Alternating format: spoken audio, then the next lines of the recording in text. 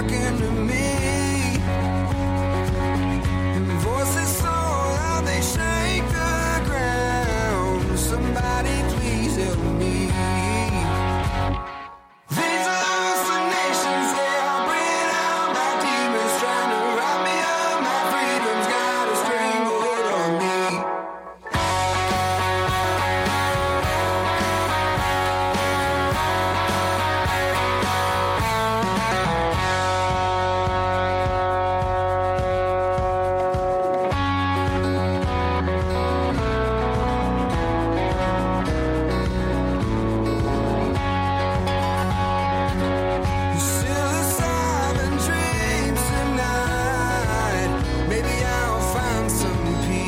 What's going on, everyone? Welcome back. It's Jay Scott. It's The Hook Rocks, the ultimate rock community podcast. Thanks for tuning in and stopping by. We do appreciate it. We are part of the Pantheon Podcast Network, a great network of music-related podcasts. There's a lot of different podcasts about music on that platform.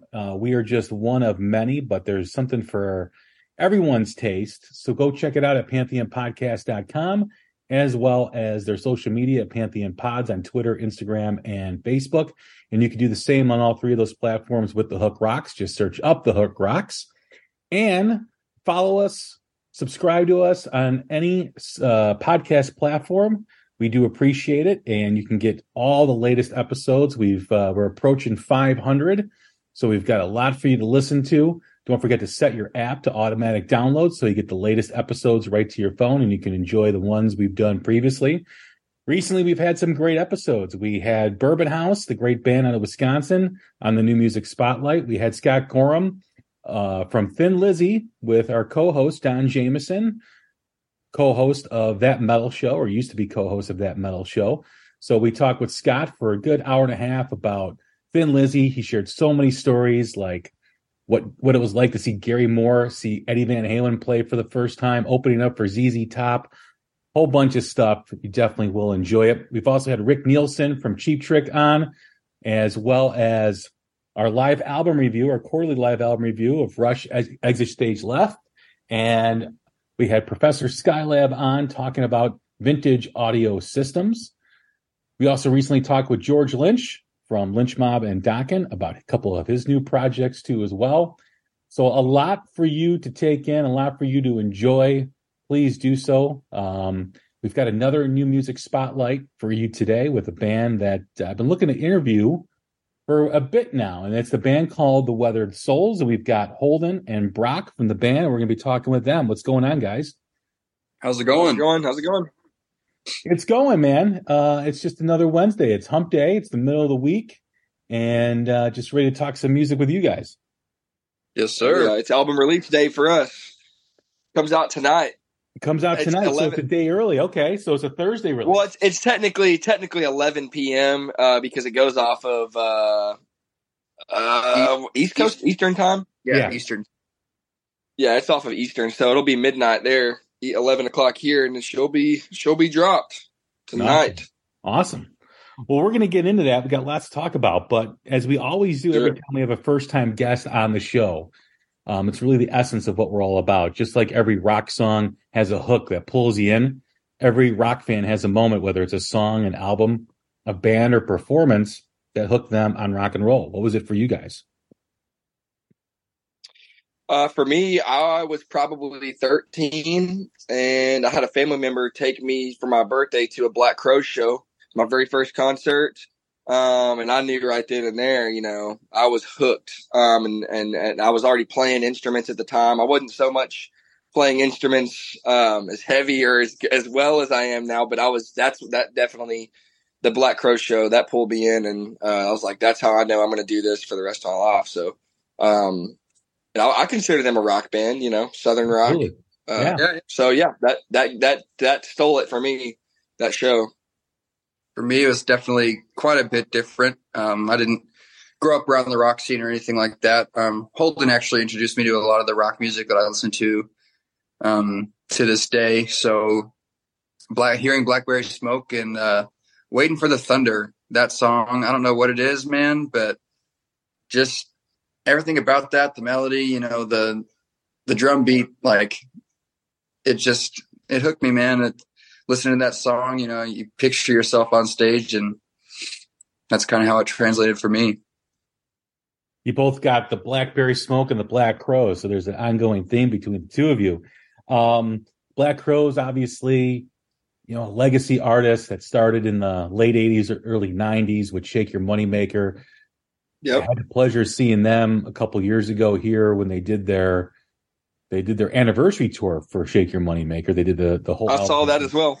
Yeah. Yeah, And that wasn't the same because there's no original members except for Sven, Pippin, and Rich. But it Yeah. didn't feel like the same show. I will say it was not the Exactly. same Well, show yeah. that I saw. Yeah, no, exactly. And then Blackberry Smoke, God, I've seen them 10 plus times over the years. Just a Lucky. phenomenal band. I've had Paul and I've had Charlie on the show. Nice.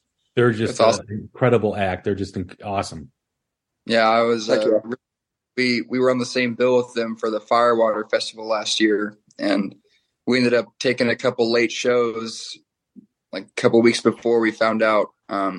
And they were playing that Friday, and we ended up having a show on the Friday, so we didn't get to see them, and I was really upset about that.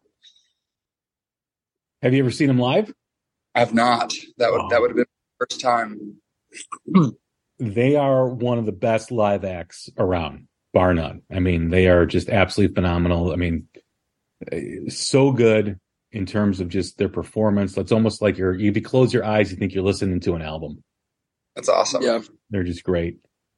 So from that moment for the both of you, you know, Blackberry Smoke, Black Crows, where did it grow into? I mean, you mentioned, Brock, that you kind of had a little bit of a different experience. What was your experience before Blackberry Smoke with music? Definitely more country. Sorry. We'd kind of started off as a more Texas country sound, and that was what our first couple releases were. And, you know, as we progressed more and more, Holdyn, he's the music guy. So typically he'll write the music, and then if I am on the will, and so just he started writing more and more heavier stuff, and it just became more and more fun to play. And finally it was like I wasn't playing acoustic at all during the sets, and it's just like, wow, this is a lot more fun. You know, we get to move around more, and the crowd seems to be more into it. Like Holdyn had said something yesterday, like the more fun we're having on stage, the more fun the crowd is having out there. So that just kind of grew into what we are today. So after, you know, Black Crows, you know, with you, Holdyn, where did it go from there? Where did your musical journey take you from that moment? Oh, man, I've lived in Texas my whole life, lived in the same town my whole life, and it's a pretty country town. So of course I grew up hearing country. That was never my first choice, just because I heard it and I was around it every day. So once I went to that show, I just kind of started diving in, you know. I'm a music guru. Like, I love production of music. I have a music studio. So that show kind of opened up my eyes to more than just the show, because it, you know, obviously the show is the fun part for us. But honestly, like, my personal preference on music, I like the aspect of creating music behind the scenes more than I do performing it. Honestly, I like being in the studio. I feel like that's where I'm my best musician. And so just seeing them and just how good that they were, it just made me want to be better at everything, you know? And so I just went home and basically, you know, you ever watch a movie or you ever go to a game and like all you want to do is be in the game? Or you want to like do what they're doing in the movie. You watch Fast and Furious, you want to go drive a car fast. You go to a rock show, you want to go play a rock show. And kind of that lit a fire into me, you know? So it's been just that one show pretty much just pushed me. And as far as music sound goes, I've stayed to that sound for the most part for my whole life. Southern rock, just gritty, you know, country boys that play rock and roll. Leonard Skinner, of course. And I like new stuff too. Like Rival Sons is one of my favorite bands, one of my biggest inspirations on music. We actually just got off the road with them. It was awesome with them and Whiskey Myers. So my musical spectrum is all over the board. You know, I like a little bit of everything. but the Crows and that southern sound and that heavier sound is definitely kind of what has stuck with me over the years. As far as my writing and preferences, what I like to listen to. With your approach to music, you mentioned that, doing things behind the scenes in the studio is kind of where your sweet spot is. How did that grow into that? I mean, obviously you became a musician because of what you saw on stage. How did that transition into becoming more involved in the studio, writing more music and doing things behind the scenes? Interesting question. I hadn't really done much studio work when I was younger. When I started playing in bands, I was probably 14, 15 years old. I graduated high school early and went on the road with a guy named Casey Daniels, who's a local Texas country guy, and he'd been doing some pretty good stuff. And I left that gig. I feel like every gig has kind of been a stepping stone to get to this point that I'm in now in my musical career. So, I did that. I played with him, and then I took another gig that paid me more money, and I was just a hired gun, and I wasn't getting to be creative. I was just getting told, hey, learn the parts, learn the songs like they are, and that's your job. And, I just kind of felt like, man, I'm leaving a whole lot on the table here playing for somebody else. But I kind of got burned out on the shows because, just all of it. It wasn't my project. It wasn't my songs. I was just playing songs that were already written, and I just didn't have a connection to the music like I wanted. And so I built a studio. I started getting into the studio world. I produced on other songs and engineered a lot of other songs that are out. And I was done with the live music. I'm going to stick to production, stick to studio. That's where I like to be. And Brock came in and we wrote a couple of songs together. We recorded a couple of songs. And that was kind of the birthing of The Weathered Soul. It was a long project long startup of just getting a catalog of music first.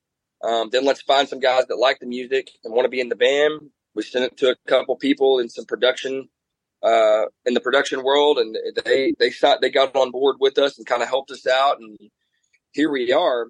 But yeah, it's just, I think that, that was kind of what got me into being in the studio world, is just honestly being a musician that wasn't listened to for such a long time. It's like, I have ideas and I have, I've got things that I want to get on the table, but I've been, my job was to shut up and play what I'm told to play. And so that kind of pushed me to go do my own thing. When you talk about, creating and producing and engineering and with your studio, what have you learned from the producers and the engineers that you've worked with? So I don't have a lot of experience working with other producers because usually I am the producer in the song. I'm a musical guy. I enjoy writing 100% from start to finish a song. I write backwards. I guess. I always start with music, do lyrics last. That's just the way I do it because I'm a guitar player. I'm a music guy. So I don't really have much experience with working with other producers. We just worked with Tyler Baker from Goodbye June. Love those guys. Love Tyler. And that's a good question because that's a lot to do with trust. When you're taking your project that you've been working on for a year and a half to almost 2 years, and you're bringing somebody on board, you're asking them to just be as connected to the project as you are. So I think that's the first key to working with somebody is just, you have to trust them, because if you're working with them and you don't trust them, why are you working with them? Doesn't make any sense. So I like to work with producers now, especially for my own music, because it makes me not so attached these days. Like, I enjoy writing the songs and demoing the songs, but I don't enjoy so much writing the songs, demoing the songs, recording the songs, mixing the songs, mastering the song. That's too much for me. I get too emotionally attached to it, and that affects, turnaround times. that affects the overall sound sonically of a project if I'm too attached and I can't get over how a mix sounds. And so that's why we felt for this new record coming out, we got to get some other ears on board and some people that we trust that can help us push this to the max potential level. I think that there's value in working with somebody that hasn't been so attached to a project for a year and a half. I think, you've been hearing the same song for a year and a half. It's hard to let go of how that song is before you hit the studio. You get somebody else who hasn't heard it at all, and they spout off 10 new ideas that are better for the song. Like, that's a big deal. They can just kind of bring it back to life, which is huge. That's what the studio is. Let's bring these ideas and let's bring them to their max potential. And that's what producers do, and that's what Tyler was able to do with us. And as far as my experience goes, working with him, like I hands down for our personal projects, we're going to keep going that route. It's just the best thing for us, we think. Yeah, I know Tyler pretty well. That was a question. He's been on the show a few times, so Tyler's good people, and good on you guys for working with him.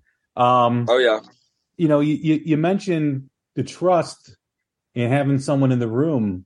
How difficult was that for you to go into this and realize what you just said? Like how difficult was it for you to kind of let go on the music that you created?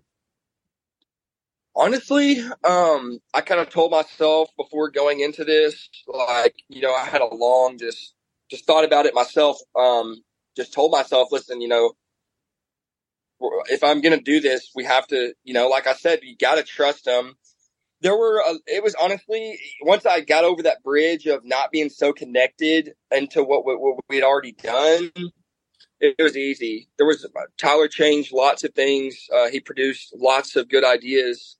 And honestly, we went with most of them. There were like two things on the record. We were like, man, we got to keep it like this. And it was easy. It was easy we got lucky, because I'm sure there's a lot of people that go in and work with a lot of people where it doesn't go so smooth, but there was a good understanding before we ever even stepped foot into the studio of what we wanted, how we wanted it. We even had a good understanding of what changes were going to be made, because we went in a couple weeks prior and did some pre-production with Tyler and kind of hashed out a lot of ideas. But it was easy. It was easy to trust him. We played with him a bunch. Me and Tyler talked one-on-one a ton about it before we ever even started pre-production. And so I just knew he was the guy. That's why I asked him to do it. And there's no looking back once we started, and it was easy. I'm glad we did what we did. Yeah, definitely going up there for pre-production. Cause Holdyn and I had gone up to Nashville, and it was 4 days, and that was really cool, cause that was time for us to sit down and really figure out, what we wanted to do and how we were going to go about the changes that were made, and also get to know Tyler a little bit better.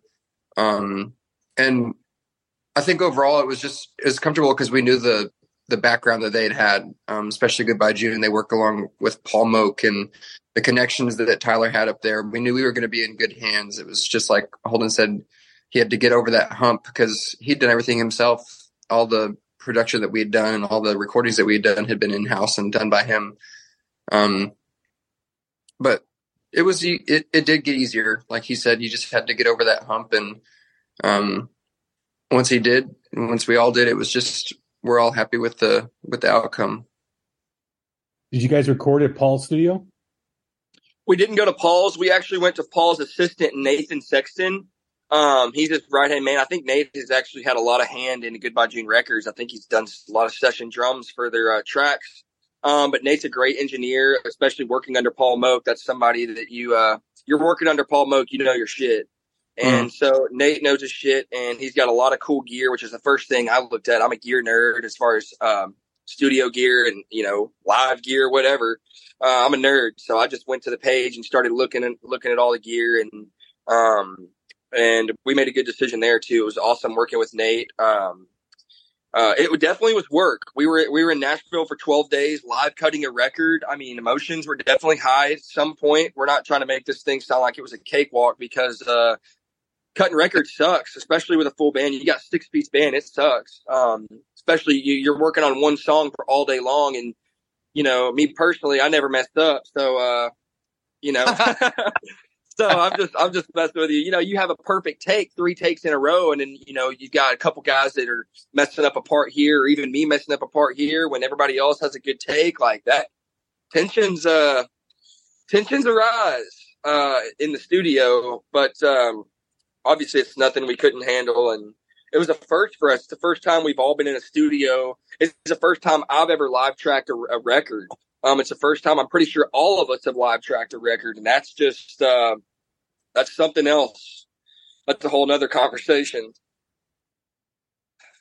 If you ever get a chance to go to Paul's studio, I highly recommend it. It's Smokestack. Oh yeah. I'm sure I'll go eventually. Yeah. It's awesome. It's an awesome name too. Yeah. Yeah. And Paul is such a great dude as well. God, man, just going there is inspiring when you walk in and you see everything, and it's a gorgeous, gorgeous studio. If I ever built a studio, it would probably resemble something along the lines of that. But, Brock, you come from a country background. Now you're in the Weathered Souls, Southern rock. How much of a challenge was that for you to come from that background and be, I don't know if accepting is the right word, or be willing to kind of go into more of a rock format, more of a rock band? It was, and it still is pretty challenging. Because the vocal melodies are quite a bit different. So coming from the more, I'm a singer-songwriter type guy. So I take a lot of inspiration from like Tyler Childers and John Moreland and Jason Isbell, stuff like that.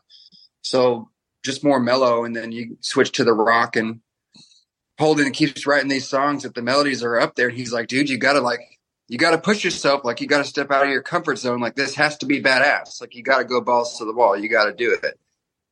So that's definitely been a challenge, but we wouldn't be here without it. And, definitely him pushing me has been challenging, but it's something that I've grown to love, because, if he didn't do it, nobody was going to.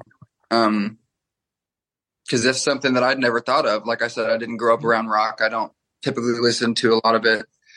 And then we started working together and hanging out more and spending more time together. And that's a big chunk of what he listens to. So he's always like, you should listen to this. Like, this is something you should try to, accommodate into our work. And, it definitely has been challenging, but it's gotten easier a little bit. A little bit. Bit. Complacency kills. If you get complacent with where you're at, then you're not getting any better. Complacency is like, that's been my whole thing with the band, with all of the band guys, is I like to change the set list. We don't want to play the same set over and over. So honestly, it feels like every show is a new set. And, a lot of these guys that are in the band, are not used to that. And, they are now. They weren't when we first started. And so, it's just one of my things. We need to just stay on our toes and just constantly be getting better, because if we're not, then what's the point? And like, Brock was talking earlier that he realized once we kind of ventured into this rock thing, it's way more enjoyable to play live. You can get a way better reaction from, Hard to Handle than you can Amarillo by Morning. You know what I mean? Like, it's a pretty big energy. Like, that's the big difference. And that was kind of where we were at. It's like, do you want the Amarillo by Morning energy, or do we want this Hard to Handle? Like, let's bring it, and we just decided that's the route we're going to take. And we're still learning, we're never going to stop learning and trying to get used to. We're not going to box ourselves in either. So I'm sure our sound is always going to be changing just a little bit, Even the songs we've written since we've cut the record have started to change. And, it's like you said, complacency kills. We're always trying to be open-minded and write that way as well. So it's like, we have songs that sound like this, but we also have songs on the opposite end of the spectrum. Like, be as versatile as possible. Because, we want everybody to enjoy our music. We know it's not going to be the case. There's going to be people that aren't going to like it. We're not going to be for everybody. But if we can do what we love and still have a pretty good majority of the populations from both sides of the spectrum that enjoy our music, then that's a win-win. Well, I do feel that Southern rock, especially out of all the subgenres of rock music, does have a close connection with country, because those bands kind of do go in and out. I mean, you think of Blackberry Smoke, who you talked about. There's always a few songs on their albums that could be a country song, and not country pop, but like country, old school country, and, Allman Brothers did it, Lynyrd Skynyrd's got elements of country in there too. So, when you think of rock and you think of country and you kind of merge them together, it is more or less Southern rock, I mean, you can't take the South out of a Southern man, and that's going to be in the music, whether you want it to be or not. Like, it's in there, For writing, and kind of the approach, when you're both writing, how do you push yourselves, within the band? How do you push yourselves as an artist to get the most out of your creativity? For me, I mean, it usually starts with the music, and then I'll send over like the whole song almost completely done. And sometimes I'll have some lyrics thrown in there. Sometimes it'll just be a melody thrown over the top, just so Brock has an idea of kind of what I was hearing in my head vocally.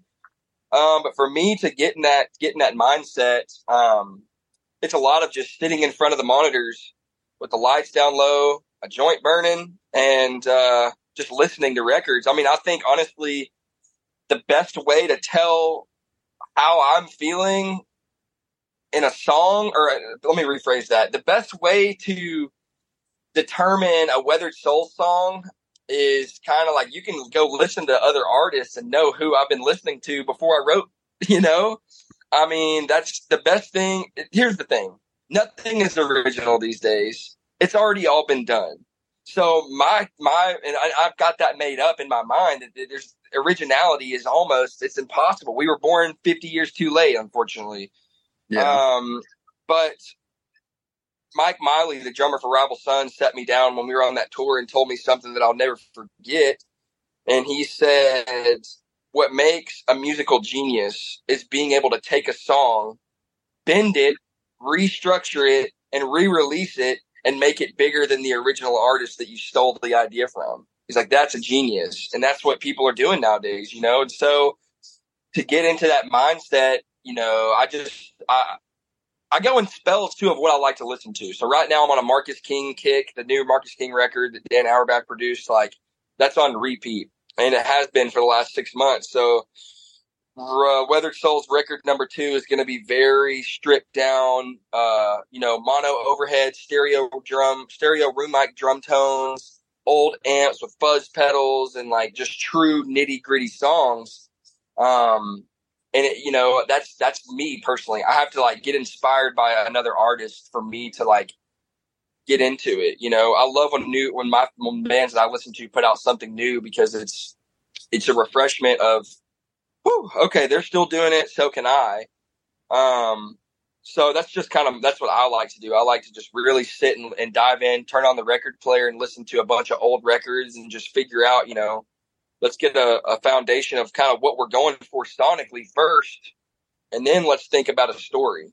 I'm the studio guy, like I said, so I'm thinking about everything on a listening spectrum as far as sonically how it's going to sound. How do we want this to be sonically? How do we want this to translate into these people's cars before I ever even think about the story, which is a blessing and a curse. But that's kind of my process. I don't know. Brock, what about you? Hello, Pantheon Podcast listeners. Christian Swain here to tell you more about my experience with Raycon earbuds. Our family now has 3 pairs of Raycon earbuds around the house, and my wife just grabbed a pair of the Headphone Pros to replace some headphones from a company that was double the price. And yes, she loves them. Now, if you haven't pulled the trigger on a pair of Raycons, or even if you have, but you're in the market for another pair because they're just that good, well, now is the time to check them out, because they just launched their upgraded model of the best-selling everyday earbuds. with Raycon's upgraded everyday earbuds. Now, you also get active noise cancellation, ergonomic design, and multi-point connectivity that lets you pair with 2 devices at once. New quick charge function, 3 customizable sound styles, plus awareness mode. Available in a variety of vibrant new colors to complement any and all skin tones. I even have a pair of earbuds in a cool green color. I have tried just about every earbud known to humankind, and these Raycons are fantastic. Seriously, if you've been wanting to check out Raycons, there truly is no better time. You're going to ask yourself why you didn't check them out sooner, and Raycon offers a 30-day happiness guarantee. So what are you waiting for? Go to buyraycon.com/Pantheon today to get 20% off your Raycon order, plus free shipping. That's right, you'll get 20% off and free shipping at buyraycon.com/Pantheon. buyraycon.com/Pantheon. Hey folks, Stefan Shirazi and Renee Richardson here from the Metallica Report. And we are proud members of the Pantheon podcast family, where the best of music and podcasts unite. We've got something pretty cool for you. We're giving away an exclusive Metallica merch package worth over $250. That's a whole lot of Scary Guys, Skulls, M72, and other sought-after Metallica swag. And we've made it easy for you to win. Follow and share the Metallica Report, and you're in the game. Go to pantheonpodcast.com/Metallica, enter your email, and hit that button to be entered to win. And just like that, you're eligible for our monthly exclusive Metallica merch package. And guess what, rockers? You can enter every month, so just do it. And while we love our global brothers and sisters, the lawyers won't let us ship outside the U.S. I'm a little different. You know, it's like you said, most of the time he'll have the whole song demoed out, at least from a scratch perspective. Like, for the most part, it'll be done, and there'll be some changes that we may make once we get to playing it more, or once there's a melody to it. But typically I'm sitting in my room by myself and I just listen to that, whatever he sends me, on repeat. Or even if I try to write something from scratch, I'll just sit there with my guitar and dark, like complete pitch black, just sit there, dead silence, and just listen over and over again. And then I try to put myself in the mindset that I would be like, if I were just to listen to that song, how does it make me feel? Like, what kind of mood would it put me in? You know, would I be pissed off or would I be happy? And typically it's pissed off. You know, I'm like, it's true. Like, the heavier stuff is just like, it gets me amped. Like, I'm ready to run through a freaking wall. Like, I'm about to pop somebody. So I try to write stories to that, like how that makes me feel. And the opening track for this record, I'm really excited about, because that was our first group write, you know, and that was the first time for me being in that perspective where I'm not completely isolated when I'm trying to write lyrics to a song. You know, everybody was together. Holdyn and Travis, our bass player, they found this lick and they just played it over and over again. And as soon as I heard it, I just sat there, pulled out my phone, started writing lyrics, and it, for the most part, it matched pretty well what the feeling that I was going for. And I'm really excited about that song, but it varies from song to song, definitely. But I try to just keep myself isolated to where, you know, I'm in silence and I just have nothing but my thoughts. Yeah, you definitely have to, like, you know, lock yourself out from the outside world, whether that's a cell phone dinging. Like, for me, I put my phone on airplane mode, or I'll just leave it at the house and then walk over to the studio. But I can't get anything done if I don't, like, you know, disconnect myself from the world, basically. Mm-hmm. You kind of have to, or I have to at least. I know people that can write a song a day. Now, I'm not saying they're writing a number one hit, but I know some people that can write great songs, one a day.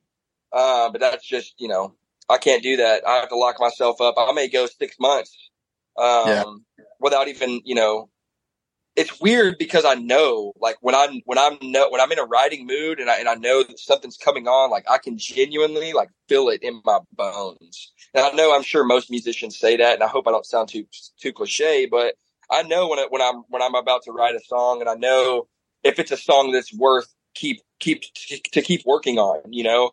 Because a lot of times where we'll sit back and we'll start something, and we'll play on it a couple times, maybe even try it out at a couple rehearsals.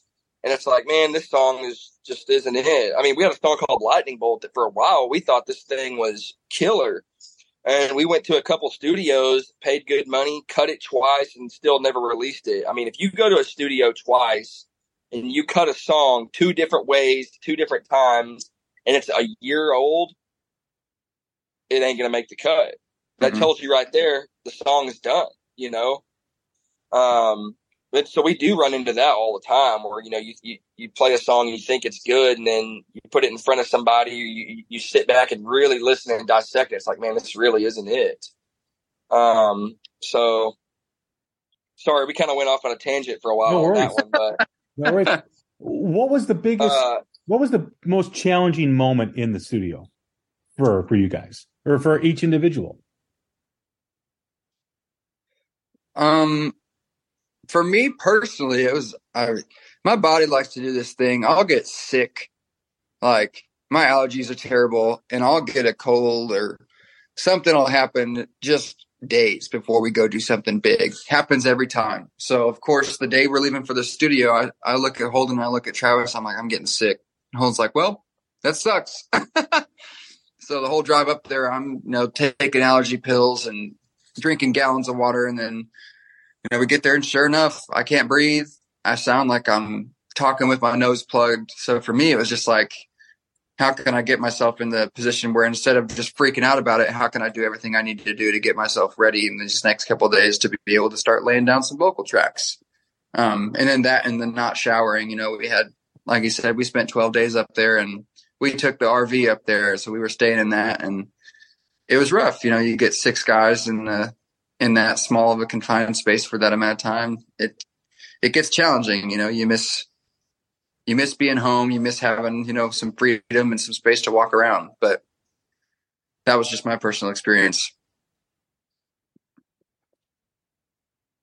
And how about you, Holdyn? Man, the toughest part for me is, and it's going to be for every session, trying to hear the final outcome from the first note. Mm-hmm. That's the hardest part for me in any studio setting that I'm always in. It's hard to, like when Nate's miking up the drums and he's getting drum tones and he's getting bass tones and we're getting guitar tones and we're talking, first thing in the morning or the day's plan, and we're still listening back to unfinished things. It's hard for me, and I should be the one to understand it the most of how much a song can change from OG tracks to mixed tracks, even mastered tracks. But it's a mental thing for me. It's one of those things. It's a trust thing, I always distrust the engineer more than the studio or than the producer, because at the end of the day, the sonic sound is in the fingertips of that engineer. And so it's hard to kind of hear what's going on in their mind until it's done, mastered, and it's in your hands. That's for me, that's the hardest part, is finding that balance of trust within the engineer and then just understanding his thought process behind the song before we ever get going. So after the third or fourth song, it was boom, boom, boom, boom, well-oiled machine, one after the other. But those first couple days, it was a lot of side meetings and like, hey, are we sure this is kind of like what we want it to sound like? Because to me, this ain't it. And there were a few things where it's like, hey, we had to come back and say, hey, we would like to change this. We would like this to sound more like this. And that's common. That's every studio, every session you're going to go in. If you agree 100% with your producer and your engineer, there's something going on. You should be more attached to your song than giving up every idea that you've ever had on it. Yeah. There should be a couple things that stick that you love. And if not, then I don't know. But so that to me is the hardest thing. But yeah. I think there's a Pete Yorn record that was released 10 plus years ago that he did with, I think it was Frank Black, the guy who's, I think that's his name, who's the singer of the Pixies. And there's a song on there called Rock Crowd. And when he did an interview several years ago, he talked about how he came into the studio with a head cold, and the producer made him record it with a head cold. And you could totally tell in his voice because it sounds so different, but it also adds to like this gritty, honest feel to it that I don't think would have happened had he sounded normal, sounded healthy. So it's got a little bit of a personality to it, which I think is really cool when stuff like that happens. Oh yeah. And I guarantee a lot of people didn't even know until it came out way later on that he was actually sick. We've come to determine, like, a lot of people, we're musicians. We hear every fault and everything. Most normal listeners, they don't know. They have no idea, and they just listen to the song as a whole. Sounds good. It's a great song, But us, we tend to dissect things to the absolute, microscopic way we can, which is a blessing and a curse of being a musician. But that's interesting. That's a cool thing. As far as the first two singles, what was behind the decision of you guys releasing these, as your introduction for your fans for your new music? So doing Till the Morning Comes, obviously we did that because we wanted to get the title track of the record out. We wanted to get the album art out. We wanted, it's a rockin' song. We wanted people to know what's coming. That's why we picked Rolling Thunder first, because it's still country-esque Southern rock, but it still integrates that. Let's understand kind of for what's to come. The beginning of the song is kind of mellow and the verses are mellow. Then you get to the end of the song, you got phasers going on with crazy like hammers and like just cool heavy tones. So it's a little bit calmer song. And then we wanted to do, like I said, Till the Morning Comes for the art and the title track, and to just represent, this song represents the album. It's rock and roll. It's a story. It's real. Like that's kind of where we picked those two songs. Yeah, Rolling Thunder, definitely just like in the studio, we knew that was going to be one of the better songs on the record. And we just out of excitement, and knowing that it was still kind of a good balance. Like he said, it's still got the Southern rock feel to it, but there's more of like you get a lot more rock towards the end of the song. Like you said, it starts off, pretty mellow. And then towards the end, it's got all this, super crazy, but cool sounding stuff going on. So that was one in the studio we were super excited about. And then Till the Morning Comes, like you said, it shows really well, like what the record is going to be about. Like we're expecting to catch some people off guard with the overall sound of this record. Cause like we said, our previous releases other than these last two singles have been more, countryer sounding, there's still some Southern rock elements to them, but this record there's going to be no doubt we are a rock and roll band. What's next for you guys in terms of, obviously the EP comes out this week and you guys are going to be rolling once that comes out, but what's on the agenda for the rest of the year? We've got a couple tours. We've got a tour with 49 Winchester coming up. It's starts in Santa Fe, New Mexico, goes to Denver, Kansas. We've got some more shows at Whiskey Myers all the way up to Seattle, Washington, Oregon. We've got some more festivals coming up, and I think we're going to actually headline some dates in Texas and around some bordering states towards the end of the year once we get this album out and get it rolling. It's pretty much only up from here. Once you put out a full-length record, it changes the name of the game for a band. And so we're excited to get it out. Like I said, some of these songs we've been sitting on for almost 2 years now. And so it's finally, we get to put this thing out. And we've already been playing the songs for 2 years. So here we get to plan for another year. That's not so fun. But it'll be more fun.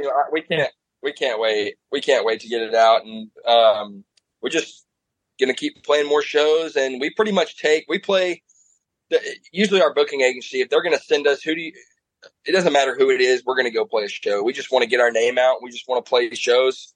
And that's the only way to do it. How can we grow if we're not playing? I don't care who we're in front of. 10 people, 10,000. We've done them both. It's like, it doesn't matter.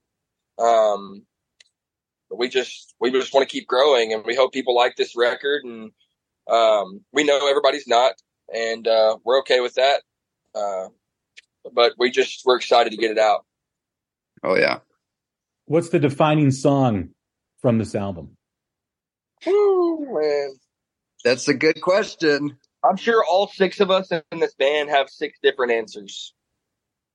That's I will say this. Every song that I have picked and said that song's going to be the best, that song's going to get streamed the most, this song is going to be the best, I've been right so far. So I knew when we put out Miss Ray, like when I wrote that song a few years ago, I knew that song was going to be our biggest song at the time. I did not know that it was going to still be just like tearing all the other songs down as far as listens and streams go. So hopefully that'll change with this new record. We're hoping we need a new song to pop off. So I don't know. I would say the defining song, man, the defining song is The Crow.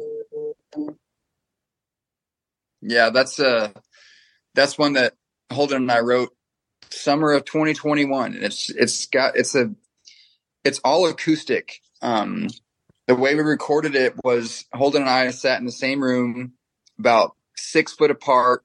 He had a mic facing his guitar and I was singing into a mic.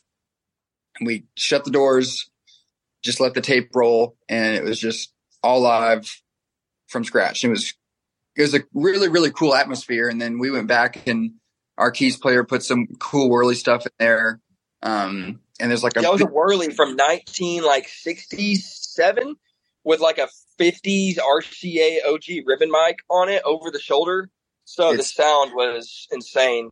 That's one of the ones I definitely like put my foot down on because Nate and Tyler were trying to get Cameron to use this old upright piano, and they wanted this like old saloon sound. And I let them like say that for like a couple of hours, and when it finally come time to do the keys tracks, I'm like, I know y'all want piano on there, but no, no, it needs whirly. It needs a Wurlitzer. And they kind of fought me on it, and I definitely was fighting back hard. I'm like, no, we're putting the whirly on there. And then we did, and immediately the first note Cameron hit, everybody just kind of looked at each other and was like, oh, shit, this sounds awesome. So I'm glad they let me win that argument. Yeah. That battle. And there's a bunch of really cool percussion towards the end as well. Like there's a big whooshy kick drum that just kind of drives the rest of the song. Yeah, it was a 28x14 kick drum that was just like open. We like threw keys down on the snare drum for the snare tone. A lot of nerdy things that most people probably don't care about, but that's cool. that's cool. There's a song on the record called Bad Cat Boogie.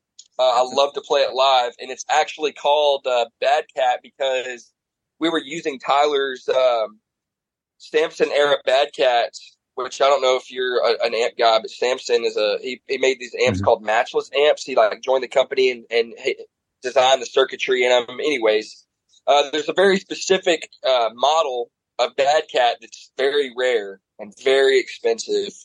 And we're day two. Day two or day three. We're getting ready to hit record to get in the red, and amp sounding awesome, and we just hear the smoke alarms going off. Long story short, we burned that Bad Cat down to the ground. I mean, fire in the amp room, like fire burning in fire extinguisher, like putting the fire out. Like the amp couldn't handle the heat, and we were bringing some heat that morning, and 8 of us were standing around the amp. They were just looking at it. There's a big old hole in it. All the men out of the front. The speaker just blew up. And we're all just like, what in the world? Like, we're all freaking out. And we're like, dude, Tyler, we're so sorry, man. Like, that's an expensive amp. And like you said, they're super rare. So we all felt really bad. But at the same time, like, that's rock and roll, man. I think the amp is okay now. But long story short, again, the song is called Bad Cat Boogie because of that. So if anybody's listening, and they'll get a cool backstory on that, which we're not going to tell everybody about that, just to keep it sentimental. So it's Just told everybody. yeah, not everybody, but it's a cool story. It's a cool story about the amp, Bad Cat Boogie, and we actually posted a video this morning of the amp, so you can check that out. But yeah, it's cool. It's hard to pick a defining song, by the way. That's a really hard thing. And I think out of the gate, the song, it's called "Don't Pray for Me." It's the opening song, and it sets the tone, man. And that's Yeah, the do one you like Audio Slave?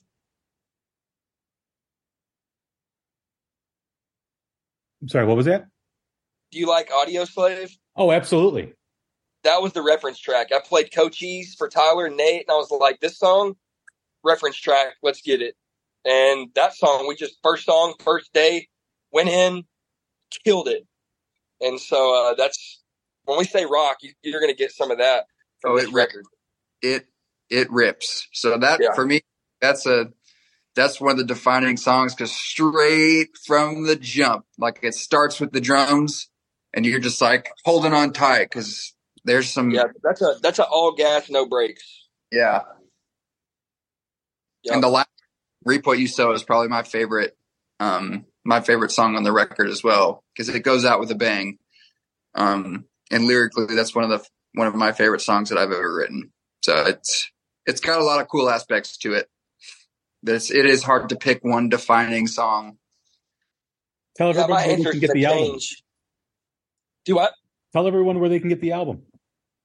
It'll be on all digital streaming. We're waiting on vinyls. I was told August. Whenever we get those in, we're going to post them to the website, and they'll be available at theweatheredsouls.com, as well as all of our other merch. But yeah, the album will be out on everything tonight at midnight, your local time, and Amazon, Apple, Spotify. And so, yeah, I mean, if you guys enjoy it, tag us while you're listening to it, and share it with all your friends. And that's how this thing works, Spread the word. So, yeah. Midnight if you're on the East Coast, 11 if you're in Central Standard Time. And Probably. 1 a.m. on West Coast, or 2. No, they're behind us. They're like 3 hours behind us. It'd be like 8 o'clock. It'll be 10 o'clock. Well, yeah, 10 o'clock. It's going to be 1 o'clock. It'll be 1 o'clock for us. Yeah. Midnight for them. Yeah. Well, guys, it's been a blast. Exciting time for you guys. Exciting time for the band and your music. Man, Yes. I can't wait to hear the full record. And thanks again for coming on. Thanks for Awesome. having us. Awesome. For everyone, that's Brock and Holdyn. This is Jay Scott. This is the Hook Rocks, the Ultimate Rock Community Podcast. Stay healthy, stay safe, take care of each other. We will talk soon. Thanks. I met a rambling man down in the swamplands. He had holes in his jeans with a lightning bolt tattoo.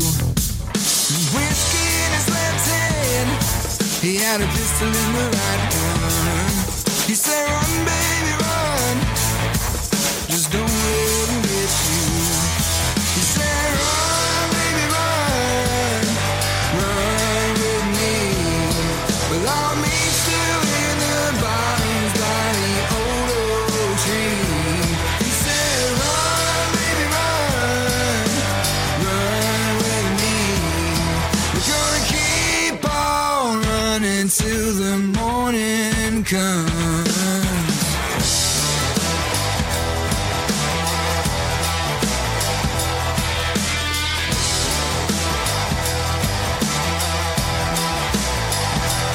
He said, I got something for you. It'll get your mind right. I thought maybe it's a little weed until he put out his crack pipe. It's NFL draft season, and that means it's time to start thinking about fantasy football. FantasyPoints.com features industry-leading experts and prognosticators using proprietary hand-charted data to help you score more fantasy points. FantasyPoints.com is the place to go for whatever kind of fantasy football you play. Whether you play fantasy football, daily fantasy sports, or do a little bit of everything, Fantasy Points has the meticulously researched content to guide you to victory. And why wait for the fall? Fantasy Points also covers the new spring football league, the UFL. Join the guru, John Hansen, Scott Barrett, Joe Dolan, and other massive names in the fantasy football universe with an exclusive offer. Use code Pantheon for 15% off any Fantasy Points package, including the all-in package, with access to every article, tool, and data nugget that Fantasy Points has to offer. That's FantasyPoints.com and code Pantheon for 15% off at Fantasy Points. FantasyPoints.com, code Pantheon. Score more fantasy points.